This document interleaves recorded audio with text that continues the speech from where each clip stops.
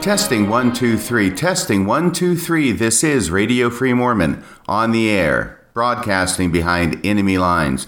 Tonight's episode, we will be presenting Lecture 4 from my Institute class from 30 years ago in 1989. In this lecture, I discuss Joseph Smith's first vision accounts in detail. In fact, the entire lecture is given over to this one subject. At the beginning, I say I'm going to be covering the first vision plus a different subject, but it ends up being that the first vision accounts take up the entire class time, and I have to postpone the second subject until the next lecture. That next subject, by the way, is going to be Joseph Smith's involvement with magic and treasure digging, so that will be of interest too. I certainly am not shying away from the difficult issues related to Mormonism in these lectures. So return with us now to those thrilling days of yesteryear. Radio Free Mormon rides again. Here's Lecture 4 on defending the faith. I hope you enjoy it. I'd like to welcome you out to class today.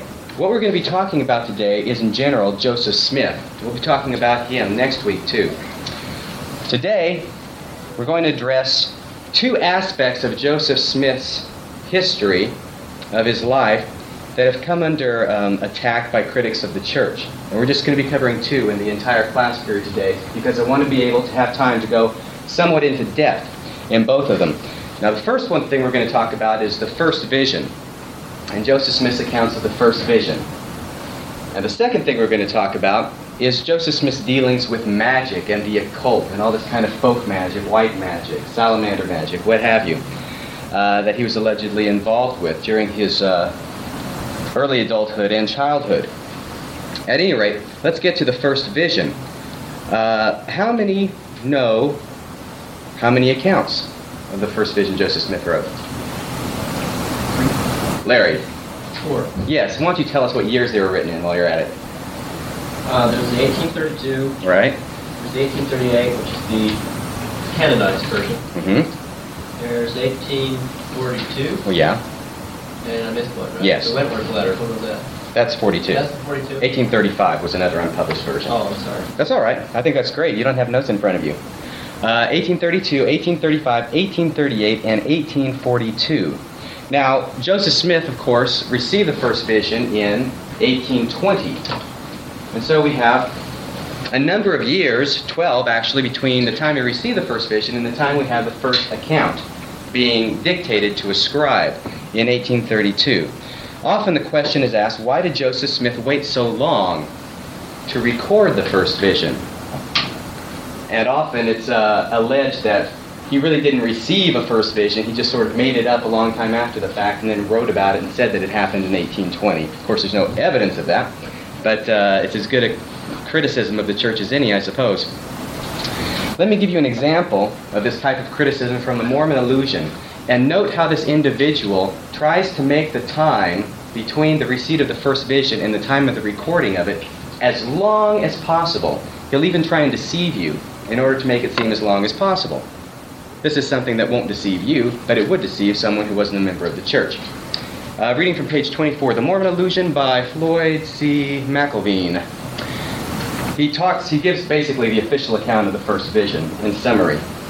And then he says, strangely enough, there is no mention of this vision in the early Mormon church records, and the Improvement era admits, quote, Joseph Smith's official account of the first vision and the visits of the angel Moroni was first published in the Times and Seasons in 1842. This is 22 years after the event is supposed to have occurred. Yet the first vision is supposed to be the foundation of the Mormon church, which began in 1830. Why didn't Joseph Smith give an official account of the first vision before 1842?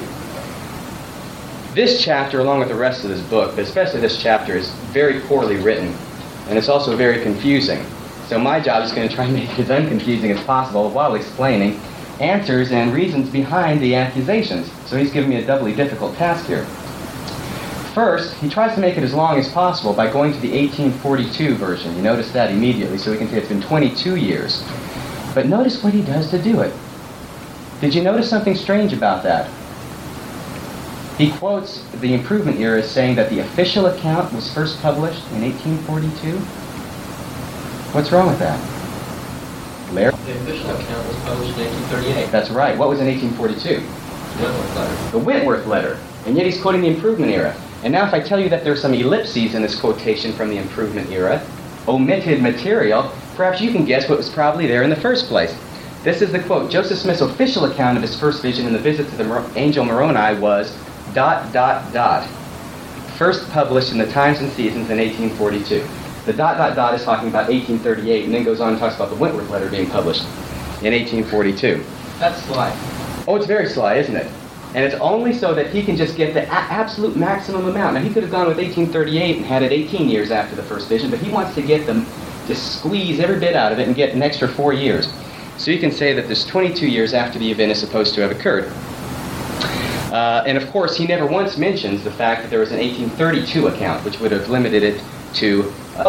he refers to it, of course, but he never gives the year, because that would, of course, undo his 22-year time span there. Let me just say this briefly. One of the main reasons that Joseph Smith had so much trouble getting this thing written down and published, as I think we know, is because of the persecution that was going on.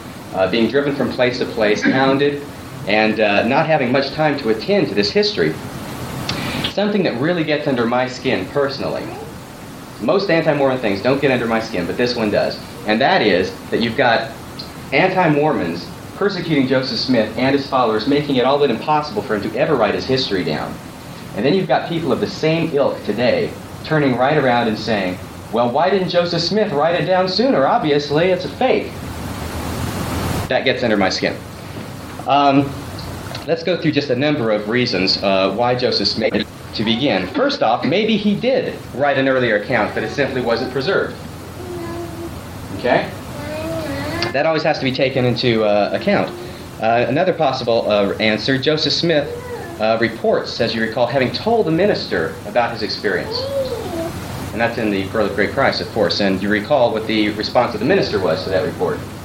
And wasn't it all good? And I can understand being a young person, sensitive of nature, which I used to be, both of, and which Joseph Smith certainly apparently was, being completely abashed by that, and I wouldn't want to share it with anyone outside of my own family either. So I can understand his wanting to keep it to himself. Another response is that many people, not just in the church, who lived in the early 19th century in America, did not publish autobiographies or histories until many years after the events that shaped their lives had transpired. And that's just true for all people. That's certainly even true today. You know? The possibility that Joseph Smith kept a diary in 1820 seems remote. So it really seems that these people are looking for something that, quite logically, you shouldn't expect to find. Another response, this is number 4.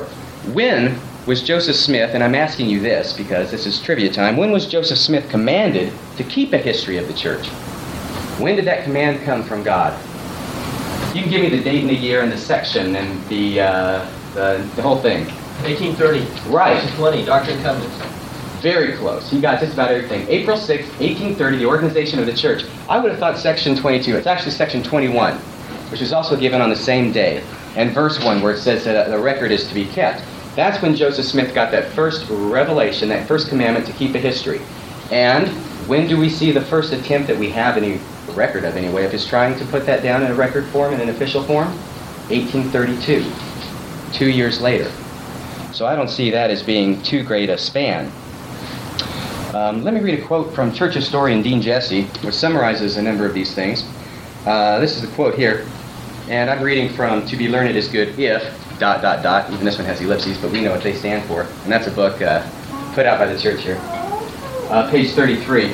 Considering the youth of the prophet, the frontier conditions in which he lived, his lack of academic training, the absence of any formal directive to motivate him to write, which we just read about him in 1830, and the antagonistic reception he received upon first relating the experience, it is not strange that he failed to preserve an account of his first vision during the decade between 1820 and 1830. However, once directed by an 1830 revelation to keep a history, Joseph acted with all the dispatch that time-consuming responsibilities and frustrating difficulties would allow, unquote. That's a good quote. It pretty much puts together a lot of the things we just talked about individually. There's a few other responses to this, which some of which are very good. We all know that Paul had a very impressive vision when he was on his way to Damascus, in which he saw the Son of God. And yet, even though he had this incredible experience, the first known recording that the Apostle Paul made of that vision was written down 24 years after he had the vision itself. And that's even more than you can get if you stretch it all the way to the 22-year limit for Joseph Smith. And yet, Christians, people in other Christian churches, have no trouble accepting that from Paul, you see. But they do for Joseph Smith. And the reason why is, of course, that they believe that Paul really saw it, and therefore they can accept that time limit. But since Joseph Smith, they don't believe he saw it, any time limit there is going to be too much, and it's going to cast suspicion on Joseph Smith. Another good and interesting comment, which I found in research, is that the Doctrine and Covenants, section 76, the vision, it's called the vision, the 3 degrees of glory, that was received, recorded, and published in an incredibly short period of time, especially given back the early 19th century. In 5 months after that was received, that was published.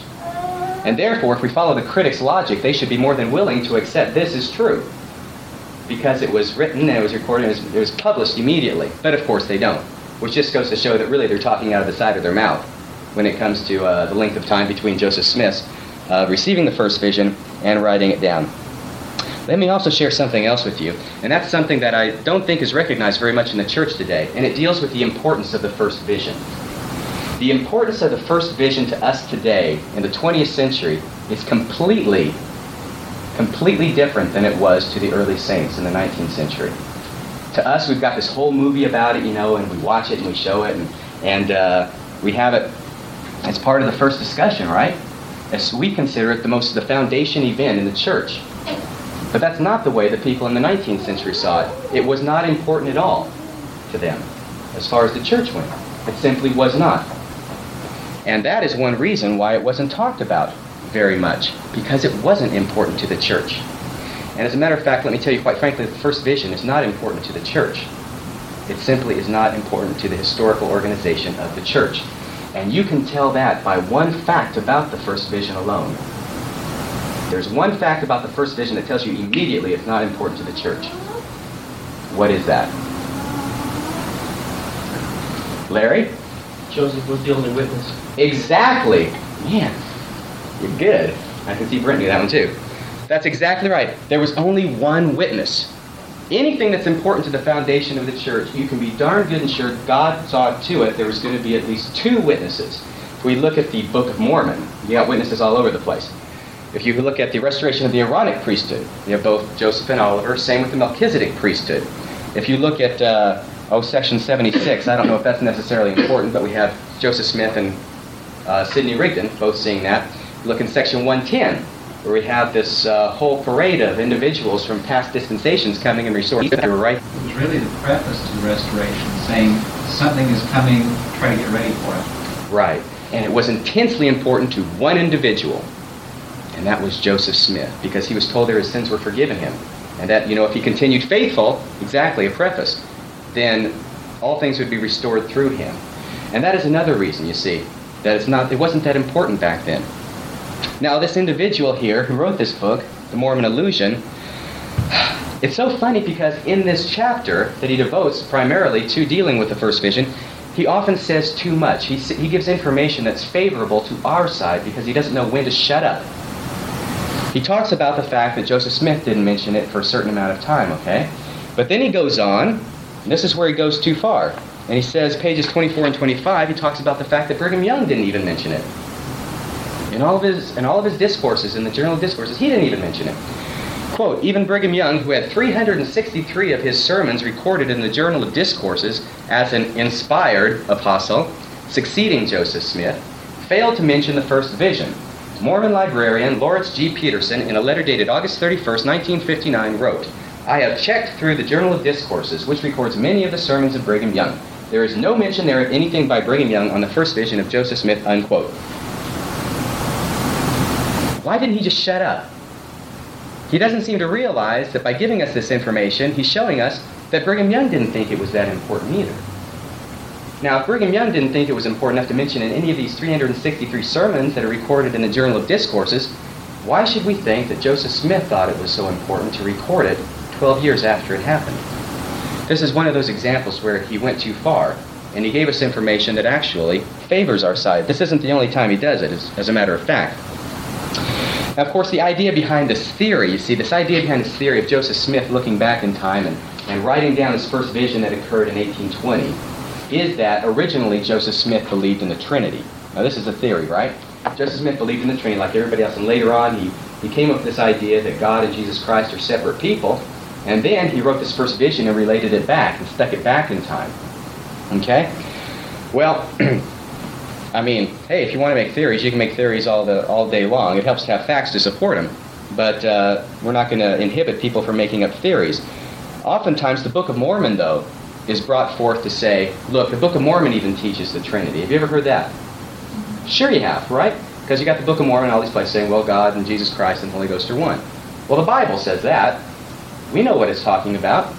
I don't imagine that the writers of the Book of Mormon mean anything different than the writers of the Bible. We'll deal with a whole class about the nature of deity later on.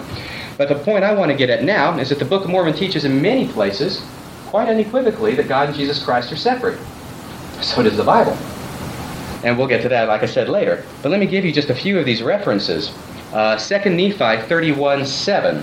Let's just go ahead and read that one. I'll only read a few of these references, and the rest I'll just list. You can look them up at your own convenience. 2 Nephi 31:7, where it says, Know ye not that he, Jesus Christ, was holy, but notwithstanding he being holy, he shows unto the children of men that, according to the flesh, he humbles himself before the Father, and witnesses unto the Father that he would be obedient unto him, the Father, in keeping the Father's commandments. Very clear here, talking about Jesus Christ and the Father as separate individuals. It does that again in verses 11 and 12 of the same chapter. Jacob 4, verse 5 is another one. And then we have a whole slew of them, which makes it absolutely clear when Jesus Christ appears to the Nephites. That's when it really becomes clear, because here he is among them and talking about his Father, praying to his Father, talking about ascending to his Father, etc. Let me give you some of those references. 3 Nephi 11, verse 7 and verse 32. 3 Nephi chapter 17, verse 16. Chapter 19, verses 18 through 31, and that's that whole prayer he gives. About 3 prayers he gives to the Father in that reference. Chapter 20, verse 46. Chapter 26, verse 2 and verse 15. And chapter 27, verses 28 through 30. 2 other references are found briefly. Moroni chapter 7, verse 27, and chapter 9, verse 26. And both those deal with Christ being at the right hand of God, just like Stephen the Apostle saw him right before he was killed. And in fact, that being perhaps the reason why he was killed, because he proclaimed that he saw Christ standing at the right hand of God. So we have many of these references in the Book of Mormon showing that indeed, at least as early as 1830, that doctrine was all over the Book of Mormon. That God the Father and Jesus Christ were separate. So here we have something that even dates it earlier than the earliest recorded vision that we have of 1832. Well, recorded account of the first vision. Well, I think we've beaten that one to death. Other questions come up about it. The first vision. Often the allegation is made that Joseph Smith's accounts of the first vision contradict each other. And therefore, obviously, he was lying and he got caught up in his lie and he made some statements that contradicted each other when he was talking about the first vision. This is patently false. Yes? And he'd already printed it once in 1832, that he'd be very careful to make sure he said the same things in the other version. That argument has a great deal of merit to it. That if someone were a charlatan, they would be darn sure that they would stick exactly word for word to a previous account. I think that has a lot of merit to it. Joseph Smith did not stick word for word to it. He did not.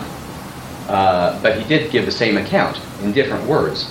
Now, let me read to you from this book again, The Mormon Illusion. Page 24, it says this: These versions, referring to these 4 versions, these versions contain important discrepancies from the original version. Actually, from the official version, so it says. For a detailed and scholarly explanation, get the Tanner's pamphlet, The First Vision Examined. This whole part of this chapter is dealing with the first vision, and yet he's not going to give us one reference to a discrepancy that Joseph Smith had in his own vision. He goes on to say on page 29, without giving us any details, why did Joseph Smith himself give several utterly irreconcilable accounts of the first vision? Unquote. But he fails to tell us what these irreconcilable differences are that he gave in the first vision. So, I think, honestly and truly, if this guy had any, I don't know why he's wasting his time telling us all these extraneous things, like that Brigham Young didn't mention anything about the first vision, and leaving the first vision that Joseph Smith gave, those 4 accounts, completely alone. So what I have here is I have 4 accounts of the first vision. And I want to go through them one at a time, dealing with what Floyd C. McElveen claims to be the 3 elements that Joseph Smith completely got confused about time after time. And they were his age when he received the first vision, the year when he received the first vision, and the contents of the vision. So those are the 3 main things that he repeats again and again that Joseph Smith kept getting wrong. Let's first off go to the 1832 recital of the first vision, which was dictated to Frederick G. Williams, who is serving as Joseph Smith's scribe at the time. First off, as to Joseph Smith's age, I want to bring up something here that's very interesting concerning the age of Joseph Smith.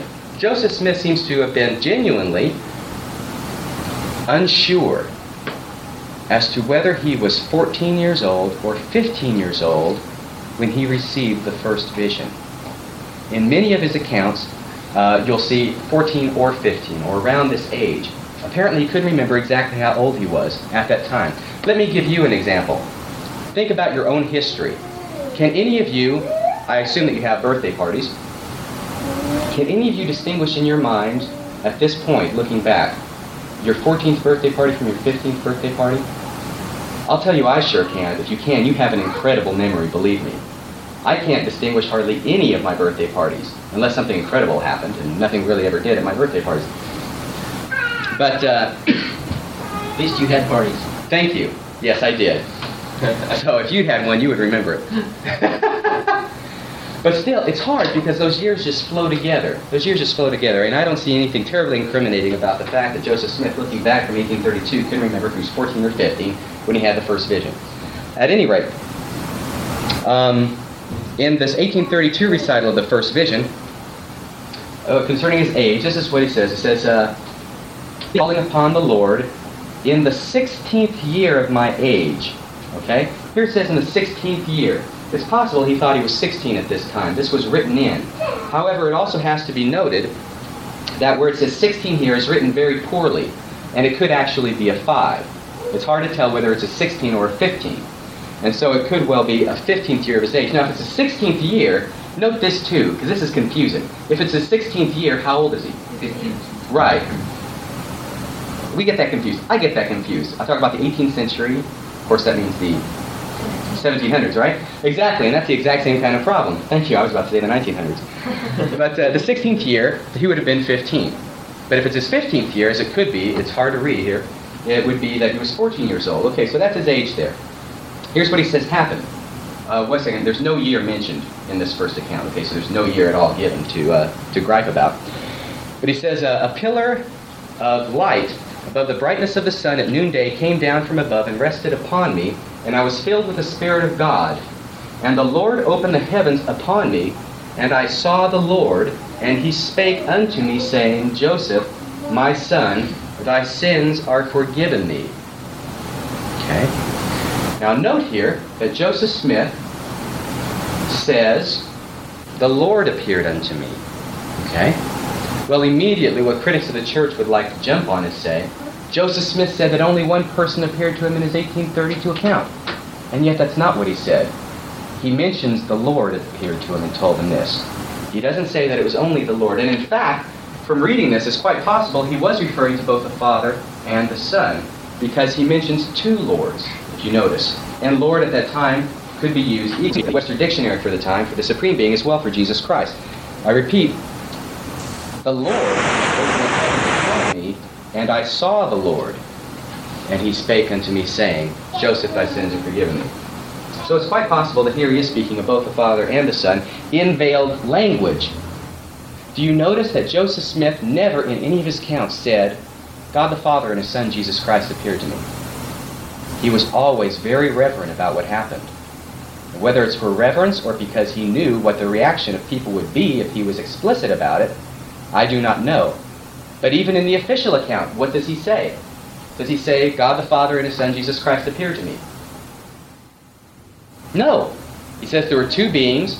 One addressed me by name, pointing to the other, said, this is my beloved Son, hear him. You get a hint, but that's it. It's up to the missionaries today to go out and say, God the Father and his Son Jesus Christ appeared to Joseph Smith. So once again, we have this type of perhaps veiled language. And even if it's not veiled language, even if he's only talking, referring to Jesus Christ here, it certainly does not say that he was the only person who appeared to him. Also, at the very bottom, let me also quote this at the very end. And there were many things which transpired that cannot be written. So there's a whole lot of things here that he's not telling us, and he makes clear to us that he's not telling us. All right, let's go to the 1835 recital of the first vision. If we go to age, he says, I was about 14 years old when I received this first communication. So there's the age, 14, and notice the unsurety there. I was about 14 years old. And no mention of a year again, and yet Floyd C. McElveen gets so upset about years. Joseph Smith hasn't mentioned a year yet to contradict himself. Here's what he says. I called on the Lord in mighty prayer. A pillar of fire appeared above my head, which presently rested down upon me and filled me with unspeakable joy. A personage appeared in the midst of this pillar of flame, which was spread all around, and yet nothing consumed. Another personage soon appeared, like unto the first. He said unto me, thy sins are forgiven thee. He testified also unto me that Jesus Christ is the Son of God. So here we have two personages appearing to Joseph Smith in the 1835 recital of the first vision. Interesting point, though, that he brings up, and he brings it up again and again. One appears first. A little bit later, another one comes and joins the first one. That surprised me. I always had this idea that they both came down together, which I guess is the idea you get from the film, The First Vision. Boom, they're both there. Another interesting point, there's no way I'm going to get through all this stuff, so I'll just deal with the first vision today. Fascinating stuff. You've seen the film The First Vision, and you know that when the bad guy, when Satan starts to come up on him, you hear this crack, and Joseph Smith gets up and looks around, he's all upset. In the 1835 recital of The First Vision is where we have this detail. It says, my tongue seemed to be swollen in my mouth so that I could not utter. I heard a noise behind me like someone walking towards me. I strove again to pray, but could not. The noise of walking seemed to draw nearer. I sprang upon my feet and looked around, just like in the movie, but saw no person or thing that was calculated to produce the noise of walking. And then he goes on and talks about the vision. Yes, Larry?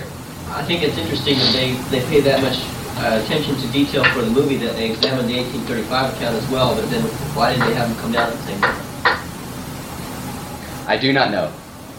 I don't know. I think it's probably, if you want my opinion, because here you're sitting here with something as amorphous as an attack by Satan, and they had to come up with something for it, and they wanted to have something concrete that could go on film and audio, and so they looked here and found something they could use.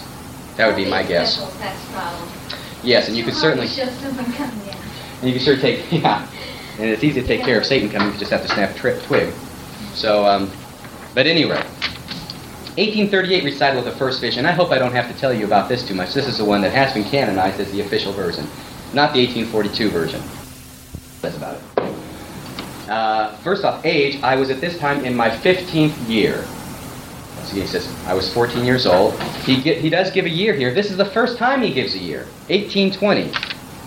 And I'm sure that any missionary here who's old enough to have had to have memorized this before he went on his mission is quite aware of the details. Yes, 1820. It was on the morning of a beautiful, clear day early in the spring of 1820. So there's the first date that we have, which does match up with Joseph Smith's birth and his being 14 in 1820 and everything. And the vision, of course, talks about two personages coming down. One of them spake unto me, calling me by name, and said, pointing to the other, this is my beloved Son, hear him. So far yet, I am unable to come to any contradictions, even though the Mormon allusion tells us that there are reconcilable contradictions in the first vision. Now we'll go to the last one. The age.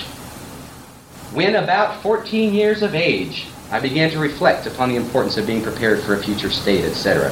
once again 14 years now. Not in my 14th year, but 14 years of age. And about is there again. Once again, it seems a little... The vision, once again, no year is mentioned. No year is mentioned in this one. So let me bring this to your attention. There is only one of these versions that has a year mentioned of 1820. And yet Floyd C. McElveen, without quoting from any of these visions, is very quick to assure us that that's one of the points on which there is so much contradiction, the year. Vision. I retired to a secret place in a grove and began to call upon the Lord. While fervently engaged in supplication, my mind was taken away from the objects with which I was surrounded, and I was enwrapped in a heavenly vision and saw two glorious personages who exactly resembled each other in features and likeness. And that's where we get that detail, that they exactly resemble each other from the Wentworth letter. Surrounded with a brilliant light which eclipsed the sun at noonday. Once again, we have two beings appearing to Joseph Smith. We have a few other accounts here which I'm not going to bore you with, though you can certainly look at them later. One by Orson Pratt, which was published in 1840, another by Orson Hyde, published in 1841, which say substantially the same thing concerning, actually they quote each other concerning the first vision, that there were two beings appearing to Joseph Smith. Another thing that's funny that they both quote is concerning Joseph Smith's age. Here's what they say: when somewhere about 14 or 15 years old. So once again, in their writings, the reflections of Joseph Smith's unsureness about his precise age is reflected. Let me finally sum up this part about all these contradictions by saying that there are no contradictions. There aren't any. And yet it's very easy if you're writing a Mormon book to say, there are contradictions, there are contradictions, there are contradictions. But if you say that, you better not quote it, because if you do, you're not going to have any contradictions. Unless, of course, you use the famous ... method, which Floyd C. McElveen is so adept at. And I'm sure he can make many contradictions if he uses that method. We've already seen him do that. The final question that comes up about Joseph Smith's vision, at least as far as the Mormon illusion is concerned, this book, is why did Joseph Smith's contemporaries, people in the church, come up with different accounts of the first vision? Okay? In the first instance, I am not convinced that that is at all important. I don't see why Joseph Smith should be held responsible for other people giving somewhat varied accounts of his first vision. And yet, this is exactly what this book lays all of its evidence on.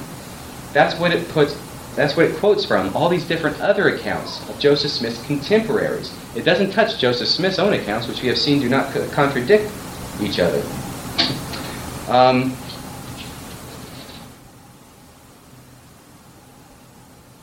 Let me read to you here from page 27. But before I do that, this is the other case in this one chapter where Mr. McElveen goes too far and gives us too much information. The first thing that he says is that Joseph Smith's contemporaries gave different accounts, and he gives a few of those which are interlaced with ... in very suspicious points, I might add. And I would have looked them up, except he quotes from Messenger and Advocate and Millennial Star, and I tried to find some copies, but I couldn't, because it's back from 1830s and 1840s, and I couldn't find any. However, I will say that those ... are in very suspicious circumstances, and I wouldn't put it past him. But then he goes on, he goes too far. Then he starts quoting from people who were members of the church who lived after the official version was published. And they give varied accounts of the first vision. He went too far. He should have shut up. But if people after the official account is given give somewhat varied accounts of the first vision, then why should we be any more surprised to hear about people before it was published giving somewhat varied accounts of the first vision? Well, didn't he just say that no one even knew about it before it was published, when it was made up in Good point. 18... Good point. Whatever. I mean, He contradicts himself back and forth, and you're going to see some incredible contradictions and confusing things to us in the next quote. I'm sorry, yes? Well, if none of those people saw it, what difference does it make what they think? That's what I say. I mean, like, if Oliver North used as his defense that the people in this room would give different accounts of what he's supposed to have done, then so he couldn't have done it. Mm-hmm. That'd be a pretty weak defense, don't you think? We'll see if they do that. But anyway, let me quote to you here, okay? It says, furthermore, in the Deseret News, May 29, 1852, this is from page 27, The Mormon Illusion, Joseph Smith was quoted as having said, I received the first visitation of angels, which was when I was about 14 years old. I want to deal with this first. We say, wait a second now, Joseph Smith, the angel Moroni, that was when he was 17. When he was 14, it was the Father and the Son. So something's wrong here. Okay? Let me quote to you from the 1835 account. From the 1835 recital of the first vision, Joseph Smith says this: I saw many angels in this vision. Another little known detail about the first vision, that it wasn't just the Father and the Son, and yet Floyd here would like to nail Joseph Smith to the wall for referring later to the fact that he did see angels in it, when he mentioned that in his 1835 account. So this is another red herring. And here he goes. Now listen. This points out another discrepancy from many Mormon sources. The early accounts of the vision list an angel appearing to Joseph Smith, not the Father and those. And yet when he quotes them, he's quoting from the Journal of Discourses. He is quoting from discourses that were given in the latter half of the 19th century. And yet these are what he calls the early accounts of the vision. And later on he refers to these accounts as having been given before the official account was given. Either he's very confused. I don't think he is. I think he knows exactly what he's doing. Here's what he says. Apostle Orson Pratt stated, quote, by and by an obscure individual, a young man, rose up and, in the midst of all Christendom, proclaimed the startling news that God had sent an angel to him. ... This occurred before this young man was 15 years of age. Then he says, this is obviously referring to Smith's first vision. Well, it is. And if you recall, the very first time we met, if you were here, I went ahead and read to you from the Journal of Discourses that this quotes from, except I filled in a ... form. In that it says that two beings, the Father and the Son, appeared to Joseph Smith. That's what he omitted from that ... in order to try and fool you. He goes on to say, John Taylor, the third president of the Mormon Church, stated, how did this state of things called Mormonism originate? We read that an angel came down and revealed himself to Joseph Smith and manifested unto him in vision the true position of the world in a religious point of view. So, John Taylor did say that, and he referred to Jesus Christ, or the Father, or both, as an angel. Now, isn't that strange? Let me tell you right now, it's strange to us, but it wasn't strange back then, because they were synonymous. And I'll read you presently some references to that fact, that they could use angel for Jesus Christ or the Supreme Being. It says, now this is going on, he's continuing, he says, in spite of this irrefutable evidence from Mormon apostles themselves, now note he just quoted from the Journal of Discourses, and we know when those were given, right? But listen to what he says. In spite of this irrefutable evidence from Mormon apostles themselves, the story of the first vision grew and was changed until today's version, that Joseph Smith saw the Father and the Son. And yet, of course, that version was given in 1838, the official version, and these discourses he's just quoting from were given long after that. So once again, he's confusing the issue. Let me go to some material of interest, I believe, about later apostles giving somewhat different versions, at least to our ears, of Joseph Smith's first vision. And to me, it doesn't make any difference what they said, because it's what Joseph Smith said that's important. And yet they did give somewhat interesting variations. And I think it's interesting to understand why they did that. Although contemporaries of Joseph Smith identified the two personages who appeared to him in 1820 as the Father and Son, sometimes these same individuals said that an angel told Joseph not to join any of the churches. And that's an example of John Taylor saying that an angel had said that. While speaking on the subject of the first vision, John Taylor said in 1879 that an angel told Joseph that none of the churches were right. And these have references to the Journal of Discourses, if you want them later. Referring to the same vision less than 1 year later, President Taylor, the same person, said, quote, the Lord appeared unto Joseph Smith, both the Father and the Son. Isn't that interesting? Maybe that ties into what Joseph Smith meant when he said in his first account that the Lord appeared to me.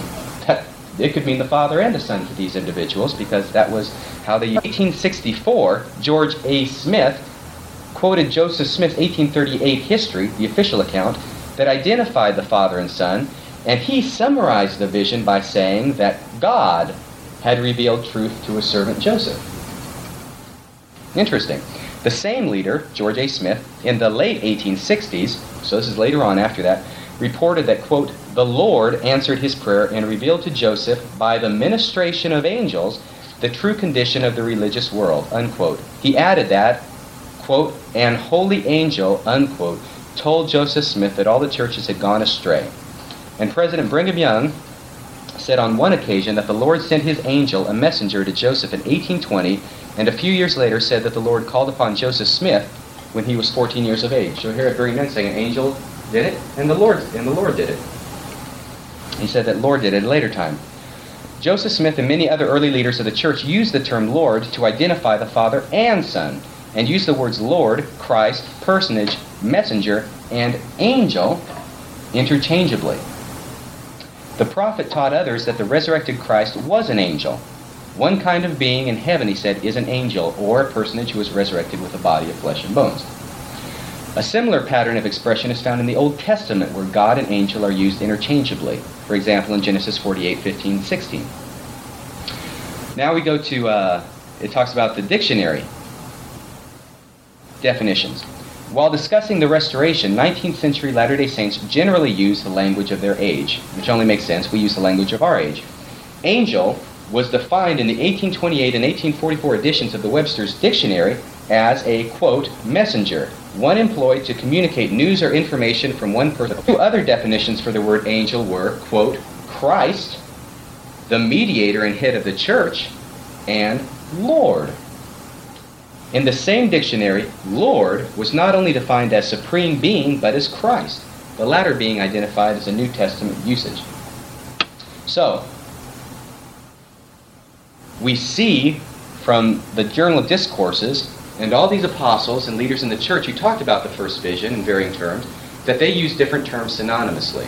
And therefore, we might well expect to find those same terms being used synonymously by people before the official account was given, which would, of course, explain why there were different variations, what appear to our mind anyway, to be variations on the first vision given by people other than Joseph Smith. As I said, I don't think that that's terribly important what other people said who didn't have that vision, like you mentioned, and yet I think this helps us to understand maybe why that was and give us more understanding into church history. That takes care of those three elements of the first vision, which are so often criticized by people who are not members of the church. I hope we've seen today, if nothing else, the most important part, I think, is that none of Joseph Smith's accounts of the first vision contradict each other. They simply do not. Some give details that others don't, like the 1835 version is the only one to mention that he saw many angels in that vision. And some other accounts mention things that aren't mentioned in any of the other three. And yet, they do not contradict each other. One response that is often effective in this case to demonstrate this to a person's rival is to ask him simply, how many angels, or her, I don't mean to be sexist, how many angels were at Christ's tomb on the morning of the resurrection? Can anyone answer that for me in one word? In one word? How many? Come on. Be honest. We can't answer it with one word, right? Because there's two different accounts. One says that there was one angel, and one says that there was two angels. All right. So, obviously, then you say, well, these are contradictory. You say, no, they're not contradictory. One just mentions that there were two, and the other one didn't, the one that says that there was one didn't mention that there was another one. Well, of course that's right. They're not contradictory. The one that says that there's one doesn't say that there's only one angel there, and there's nobody else around. It just says there was this angel that talked to them and told them, come see the place where Christ lay. He is risen even as he said. And of course, that's what happened. And yet when it comes to the Bible talking, they're very eager to give that explanation. And yet when it comes to Joseph Smith talking, they're not going to give him the same break. This is called the double standard of interpretation technique. The Bible does it, it's okay. Same thing applies to Paul's waiting 24 years to give his first account of the vision. If they do it, it's okay. If Joseph Smith does it, he's a false prophet. And if a person's sincere, and believe it or not, there are many sincere people in the world, sometimes I get a little bit cynical, but there really are, then bringing that to their attention can help them understand and open their eyes to, oh yeah, well I guess, yeah, you're right, in the same way, there really aren't any contradictions in Joseph Smith's story. It's just some things are in one that aren't in the other. It gives more information on certain aspects than in the other. Are there any questions? We're going to have to close it here. Believe it or not, I had expected to get through twice as much material. I prepare than under-prepare. You might disagree with me, but... Any questions? Any comments? Okay. Well, I would like to have a closing prayer. Would anyone like to volunteer for that? Oh, wait a second. Okay, we got a little bit of time here. I know you're supposed to get out about now, but we started 5 minutes late. I have this wonderful quote that I want to read to you about Joseph Smith to close this. Okay? This is from a book called An American Prophet, and it was written in the 1930s. And it was written by a man who was not a member of the church, and yet found Joseph Smith fascinating. And the first half of the book, it's over here in the PCL. Have any of you ever heard of it? I would encourage you to get it. It is a book written from an impartial point of view, one that is not saying Joseph Smith is a prophet, but it's one that's not written from the other point of view, saying Joseph Smith was a charlatan, a fraud, and yan, yan, yan. In summarizing some of the things about Joseph Smith and his accomplishments in life, he goes ahead, he lists a lot of those accomplishments, and we know what he's talking about, founder of religious organization, president of university, lieutenant general, Nauvoo Legion, all these different things, architect, etc.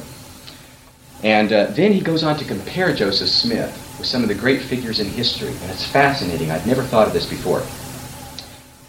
Referring to his achievements, this is what he says. That, however, his achievements, is not the whole story by any means. This is from page 413 and 414. These achievements were won under 3 serious handicaps. Number 1, Joseph Smith had no education to speak of in the sense of schooling. He could read and write and do sums in arithmetic, all very inadequately. Moreover, this is number 2, moreover, he did his work in the face of constant, often violent opposition from those who did not believe as he did. The character of that opposition the reader is already familiar with, because he addressed it in the earlier part of the book, and you are, as members of the church, very familiar with it, I'm sure. And 3, he did not have the advantage of years in which to complete his work in life. He died before he was 39. If anyone wishes to evaluate the qualities of the Mormon prophet, let him look at the men whom he knows, and then at the men in history. This is what he's going to do. First off, he's going to have you look at the people you know, and then he's going to compare them to people in history. First, let one pick out the men under 40 in one's own circle of acquaintances. It would be more to the point if only those were chosen who had not been to college, or even to high school, and who had no particular vocation but worked on a mortgaged farm. If, however, this class of persons does not yield the results desired, let the circles under 40 who have had all the advantages of education and a cultured environment. What have these men done? How do their achievements compare with those of Joseph Smith? While no one can look into the future, yet it is illuminating to inquire how many of them and which of them will be increasingly famous 89 years after their death. This book was published 89 years after Joseph's death. So now we could say almost 150 years after Joseph Smith's death. How many of them will become increasingly famous? The study of historical characters will prove equally enlightening. If Washington had died at the age of 39, he would today be unknown outside Virginia, and there only as a man of quiet dignity, the owner of a plantation. Had Lincoln not lived beyond that age, there would not now be a statue of him by St. Gaudens in one of the Chicago parks, and he would be known only locally as a circuit-riding lawyer full of apt stories. And if Mary Baker Eddy had passed away at 39, her grave would now be covered with grass and weeds, and her headboard long since eaten of worms. What had Andrew Jackson, Grover Cleveland, Theodore Roosevelt, or Woodrow Wilson to their credit when they reached 39, or Webster, Clay, or Calhoun? And so we might go on. It is a rare thing indeed to find anyone under 40 who has done anything worth social remembrance, except perhaps in the arts like poetry and music where development comes early. Remote history teaches us the same story. Note now as he compares Joseph Smith to the most prominent religious leaders in history. Moses was long past 40 when he beheld the burning bush and received a message there. Although Buddha was 30 years old when he took up the life of contemplation, yet he must have been at least 37 when the light came under the tree, and his teachings had yet to be developed into a system. St. Augustine was 32 when he was baptized into the Christian church, and 41 when he was made bishop of Hippo. It was not till he was about 40 that Muhammad began to receive intimations of his mission. Martin Luther was 37 when the Pope issued a bull excommunicating him. The turning point in John Wesley's life did not come till he was 35, with his great work all before him. This lateness of arrival by religious and political leaders is due largely to the fact that in their field thought and experience are necessary, and these come only with years, except in rare cases. The Mormon prophet's case is apparently an exception. So more than ever, just how is all this to be explained? Meantime, the religion of Joseph Smith goes quietly on its way, exactly as if there were no problems at all in connection with it. This is from a man with no axe to grind, a man who's not a member of the church, quite frankly and honestly comparing Joseph Smith with the most prominent religious leaders and political in history. With Moses, the founder of the Jewish faith, Gautama, the founder of the Buddhist faith, Muhammad, the founder of the Muslim faith, and others who were great reformers. And Joseph Smith did all this before he was 39. I find that a fascinating quote from a fascinating book. He has many other insights into Joseph Smith that I had never heard before and helped me appreciate him more and more. One other thing that he does, he quotes from Doctrine and Covenants, section 121. I hope we're all familiar with the passage about the priesthood there in the end, and how much that's quoted in the church. I've become somewhat jaded to it because it's quoted so much. Yet he quotes it in his book, and he says, look at that. Joseph Smith claimed that as scripture. You compare that with anything in the Bible, and in my opinion, it's better. You can compare that with the best thing that Isaiah ever wrote, and this compares favorably with that. And that really helped my appreciation because it's true. It's 100% true. I want you to know that Joseph Smith was a prophet of God. I know you know that. What I mean is I want you to know that I know it, and I have a strong testimony of that. And I'm grateful for this chance to talk about the first vision so that our testimonies can be strengthened from it. We can learn more about it and hopefully be able to represent the first vision to any people with genuine, sincere, and honest questions. Jesus Christ, amen. So that concludes Lecture 4 of Radio Free Mormon, Defender of the Faith. I hope you're enjoying this stroll down memory lane as much as I am. If you feel moved upon to make a contribution to Radio Free Mormon, I'd like you to do that right now. Just go to the radiofreemormon.org webpage and make a contribution today. I'm encouraging all listeners to this program to make a $10 continuing contribution, $10 a month, toward Radio Free Mormon. Your contribution will help ensure that Radio Free Mormon continues to spread its message behind enemy lines. Of course, that $10 a month is merely a suggestion. Feel free to go over and above that $10 a month if you feel moved upon by the Holy Ghost.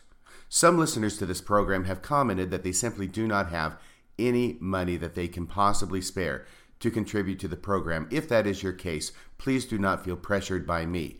Instead, I would encourage you to share this program with as many of your friends and family as possible. Radio Free Mormon Mania starts here. Won't you help? Not only with well-deserved critiques and reviews of church teachings, leadership, and policies, but also with programs such as this, which helps answer commonly heard criticisms of the LDS Church and makes a way for members to remain faithful, if that is their desire.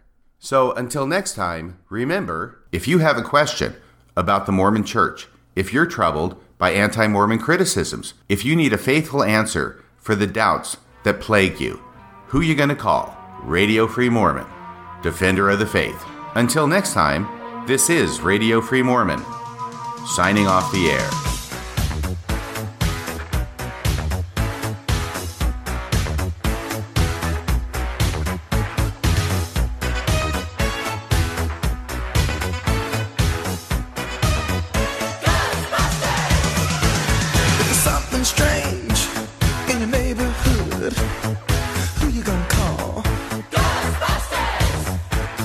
Something weird and it don't look good. Who you gonna call?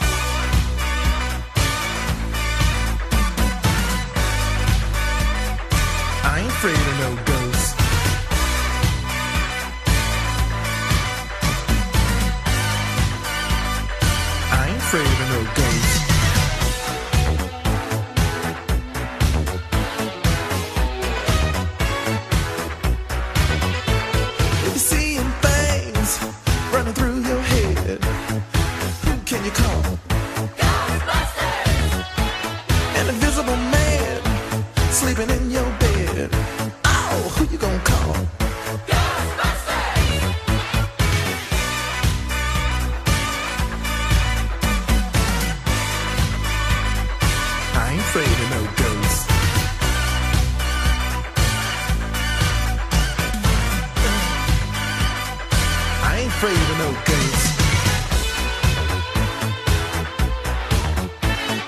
Who you gonna call? Ghostbusters! If you're all alone, pick up the phone and call Ghostbusters! I ain't afraid of no ghosts. My head likes to guess. I ain't afraid of no ghosts. Yeah, yeah, yeah, yeah. Who you gonna call? Ghostbusters! If you have a dose of a freaky ghost, baby, you better call Ghostbusters!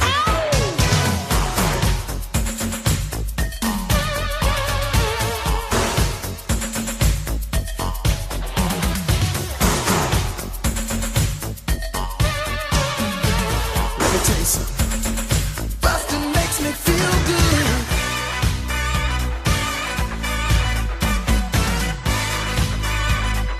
I ain't afraid of no ghosts.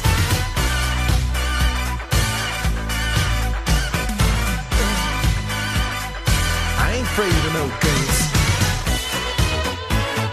Don't get caught alone, oh no. Ghostbusters! When it comes through your door, unless you just want some more, I think you better call Ghostbusters! Ow! Who you gonna call? Ghostbusters! Who you gonna call? Ghostbusters! I think you better call Ghostbusters! Who you gonna call? Ghostbusters! I can't hear you. Who you gonna call? Ghostbusters! Louder! Ghostbusters! Who you gonna call? Ghostbusters! Who can you call? Ghostbusters! Who you gonna call? Ghostbusters! It likes the girls too.